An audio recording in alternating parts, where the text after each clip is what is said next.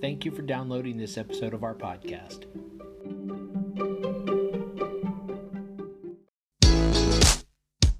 Hi, and welcome to the podcast for Solomon Staircase Masonic Lodge number 357, where we talk about all things related with Freemasonry, including Hermetic teachings, philosophy, reason, spirituality, and much more. We're located in Buena Park, Southern California. Tune in as we continue to update our podcast with informative talks and articles for Masons worldwide and those who would like to inquire within.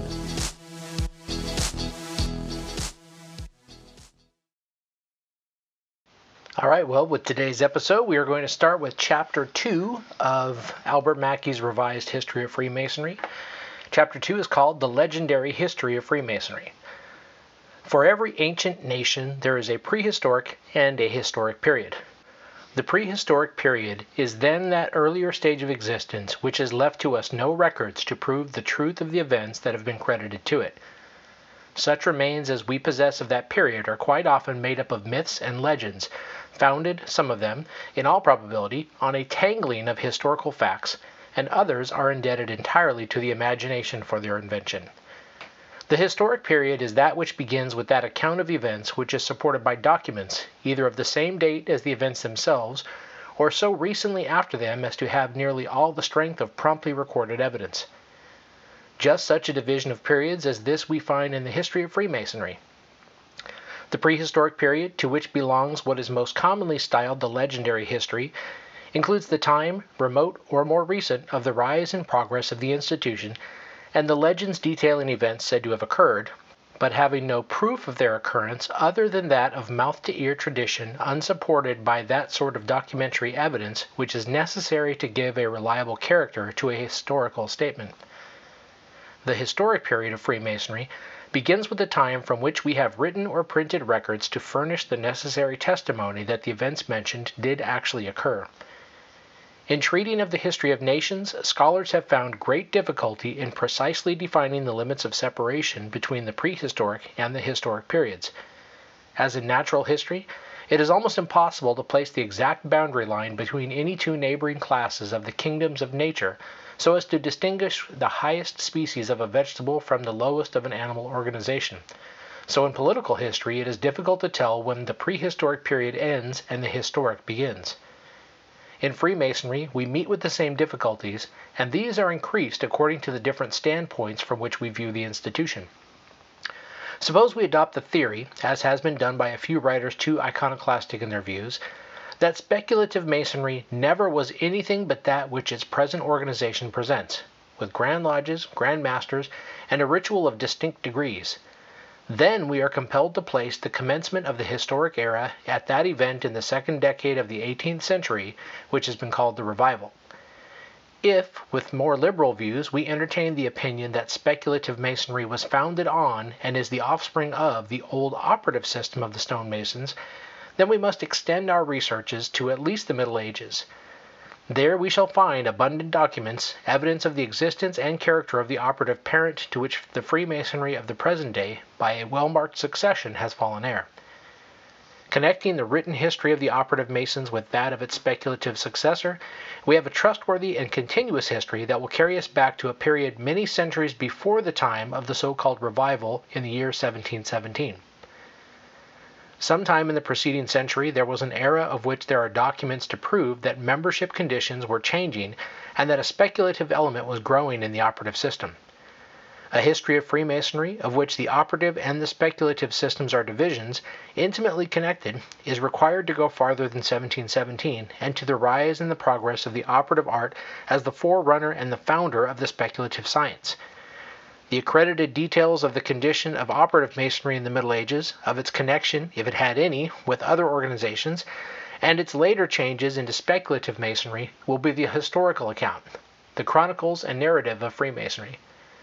Its prehistoric account will be found in the myths and legends, which, unfortunately, were for a long time accepted by the great body of the craft as a true history, but which, though still credited as formerly by many, are placed by most modern Masonic scholars in their proper position. These legends, some of which are preserved in the rituals, and some are becoming almost out of use, have a common foundation in that traditional narrative which is known as the legend of the craft. Footnote: The Reverend Brother Woodford calls it the Legend of the Guild, but we prefer the title here used because it does not lead thus early in our studies to awkward questions as to the relation of the guilds of the Middle Ages, say from the 4th to the 15th centuries, to Freemasonry. End footnote. This relic must first be understood before we can, with satisfaction, attempt to study the legendary history of the institution. But this legend is of such length and of so much importance that it demands for its consideration a separate and distinct chapter. We by no means intend to advance the proposition that all the myths and legends now taught in the lodges or preserved in the works of Masonic writers are to be found in the Legend of the Craft. Only the most important, those that are still recognized by the less critical portion of the fraternity as genuine and accredited reports, receive their first notice in the Legend of the Craft, although they are indebted for their present fuller form to larger unfolding and ripening afterwards made in the course of the construction of the modern ritual. And that ends Chapter 2.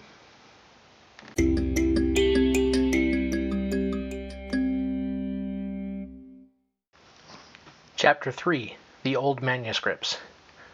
Anderson tells us, in the second edition of the Book of Constitutions, that in the year 1719, at some private lodges, several very valuable manuscripts concerning the fraternity, their lodges, regulations, charges, secrets, and usages were too hastily burnt by scrupulous brothers, that these papers might not fall into strange hands. Footnote is, this is from Anderson's Constitutions, page 111 of the 1738 edition. Fortunately, this destruction was not general. The writings mentioned by Anderson were undoubtedly those old constitutions of the operative Masons, several copies of which, that had escaped the fiery sacrifices described by him, have since been discovered in the British Museum, in old libraries, or in the archives of lodges, and have been published by those who have discovered them.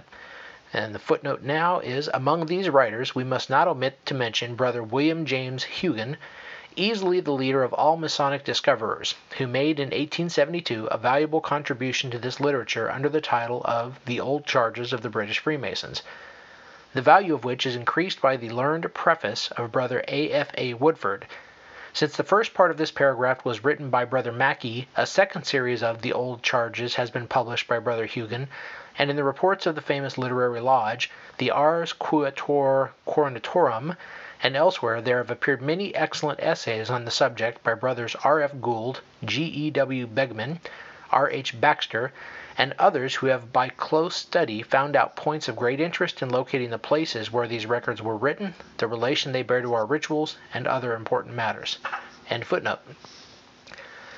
These are the documents which have received the title of Old Records, Old Charges, or Old Constitutions. Their general character is the same. Indeed, there is so much likeness and almost identity to be noted among their contents as to cause the belief that they are copies of some earlier document not yet recovered. The earliest of these documents is a manuscript poem entitled The Constitutionis Artis Geometria Secundum Euclideum, and the footnote is, meaning, the constitutions of the geometrical art according to Euclid. The latter lived 300 years before Christ, and his books on the elements of geometry are still in great favor. Which is preserved in the British Museum, and that's the end of the footnote, which is preserved in the British Museum, and which was published in 1840 by J.O. Hallowell in his early history of Freemasonry in England. A second and enlarged edition was published by him in 1844. Reprints have since appeared, an especially useful one being that of Quatuor Coronati Lodge in 1889. The date of this manuscript is supposed to be about the year 1390, though a few critics have preferred to place it a little later. The next of the English manuscripts is that which was published in 1861 by Brother Matthew Cook from the original in the British Museum, and which was once the property of Miss Caroline Baker, from whom it was purchased in 1859 by the curators of the museum. The date of this manuscript is supposed to be about 1450. Some have credited it with it being even older. All the English Masonic students of these writings agree in the opinion that this manuscript is next in antiquity to the Hallowell poem, though there is a difference of nearly 100 years between their dates. It is, however, more guesswork to say that there were not other manuscripts in the intervening period. But as none have been discovered, they must be considered as non-existent, and it is impossible even to judge, from any groundwork on which we can stand, whether if such manuscripts did ever exist. They had more of the features of the Hallowell or of the Cook document, or whether they presented the form of a gradual change and chain from one to the other. The Cook MS is far more developed in its arrangement and its details than the Hallowell, and contains the legend of the craft in a more extended form. In the absence of any other earlier document of the same kind, it must be considered as the matrix or mold, as it were, in which the legend, in the form in which it appears in all the later manuscripts, was first shaped. In the year 1815, James Dowland published in the Gentleman's Magazine, and the footnote is Gentleman's Magazine, volume 85, page 489, May 1815, end footnote, the copy of an old manuscript which had lately come into his possession, and which he described as being written on a long roll of parchment in a very clear hand, apparently early in the 17th century, and very probably is copied from a manuscript of an earlier date. Although not as old as the Hallowell, and the footnote is, this manuscript is frequently known as Regius MS because it once formed part of the Royal Library founded by Henry VII and given to the British Museum by George II. End footnote. And Cook MSS. It is deemed of very great value because it comes next to them in date and is apparently the first of that series of later manuscripts, so many of which have, within the past few years, been recovered. It is evidently based on the Cook MS, although not an exact copy of it, but the later manuscripts comprising that series, at the head of which it stands, so much resemble it in details and even in phrases that they must either have been copies made from it, or, what is far more probable, they are copies of some older in common original of which it is also a copy. The original manuscript, which was used by Dowland for publication in the Gentleman's Magazine, cannot now be found by us, but Brother Woodford and other competent authorities set the year 1550 as being about its date. Several other manuscript constitutions, whose dates vary from the middle of the 16th to the beginning of the 18th century, have since been discovered and published, principally by the industrious labors of Brothers Hugon and Woodford in England and Brother Lyon in Scotland. The following list gives the titles and probable dates of the most important of these early manuscripts. Footnote: see a list of nearly 80 of these old manuscripts in the Mackey, Hugon, Hawkins Encyclopedia of Freemasonry for dates, owners, etc. End footnote.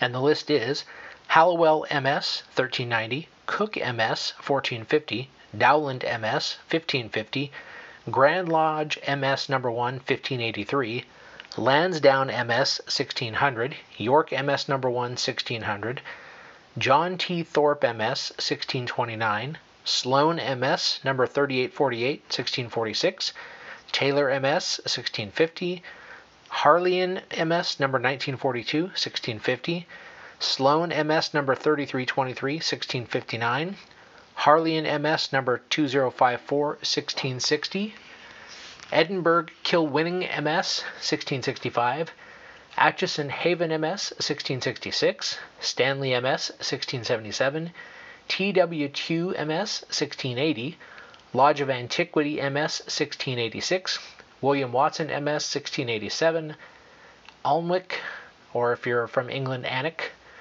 MS, 1701, Papworth MS, 1720. Nearly all of these manuscripts, the Hallowell being an exception, begin with an invocation to the Trinity. Then follow remarks on the 7 liberal arts and sciences, of which the 5th, or geometry, is said to be Masonry. This is succeeded by a traditional history of Masonry from the days of Lamech to the reign of King Athelstan of England. The manuscripts conclude with a series of charges or regulations for the government of the craft, while they were of a purely operative character. The traditional history which forms the first part of these old records is full of historical errors, with mistakes in dates, and even with absurdities. And yet it is valuable because it forms the germ of that system of Masonic study which was afterward developed by such writers as Anderson, Preston, and Oliver, and from whose errors the iconoclasts of the present day are successfully striving to free the institution, so as to give it a more rational and methodical history. This traditional history is presented to us in all the manuscripts in about the same form, or at least with very slight differences of words and phrases. These differences are, indeed, so slight that they suggest the strong probability of a common source for all these documents, either in the mouth-to-ear teaching of the older Masons, or in some earlier record that has not yet been recovered. The tradition seems always to have secured the full belief of the fraternity as a true relation of the origin and the progress of Masonry. Therefore, it has received the title of the Legend of the Craft. From the great care with which many manuscripts containing this legend were destroyed in 1719 by scrupulous brothers who were opposed to its publication, we might believe that it formed a part of the private instructions of the Guild of Operative Masons. If so, it lost this secret character by the publication of Robert's edition of the Constitutions in 1722.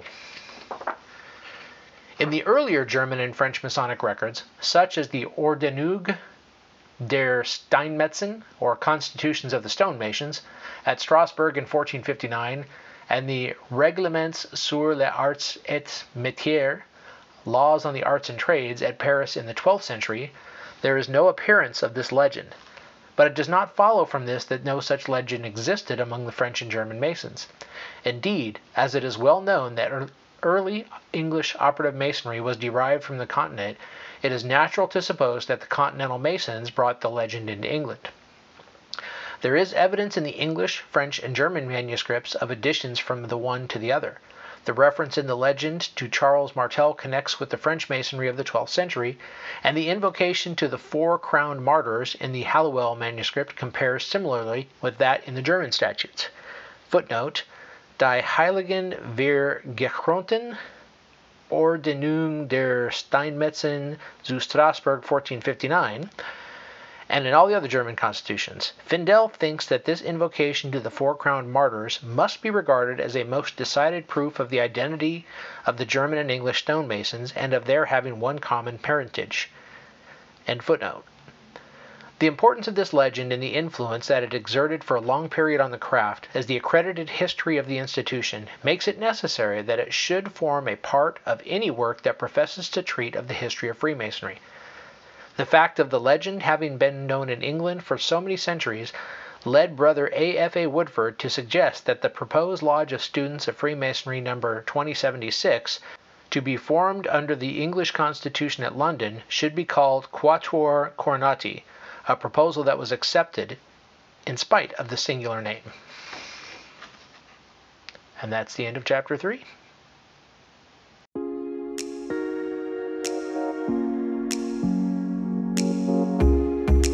Thank you for listening. If you like what you heard, please subscribe and leave us a comment. We enjoy hearing from our listeners. If you really like what you heard, share this podcast with your friends and lodge members. Visit us online at solomonstaircase.org.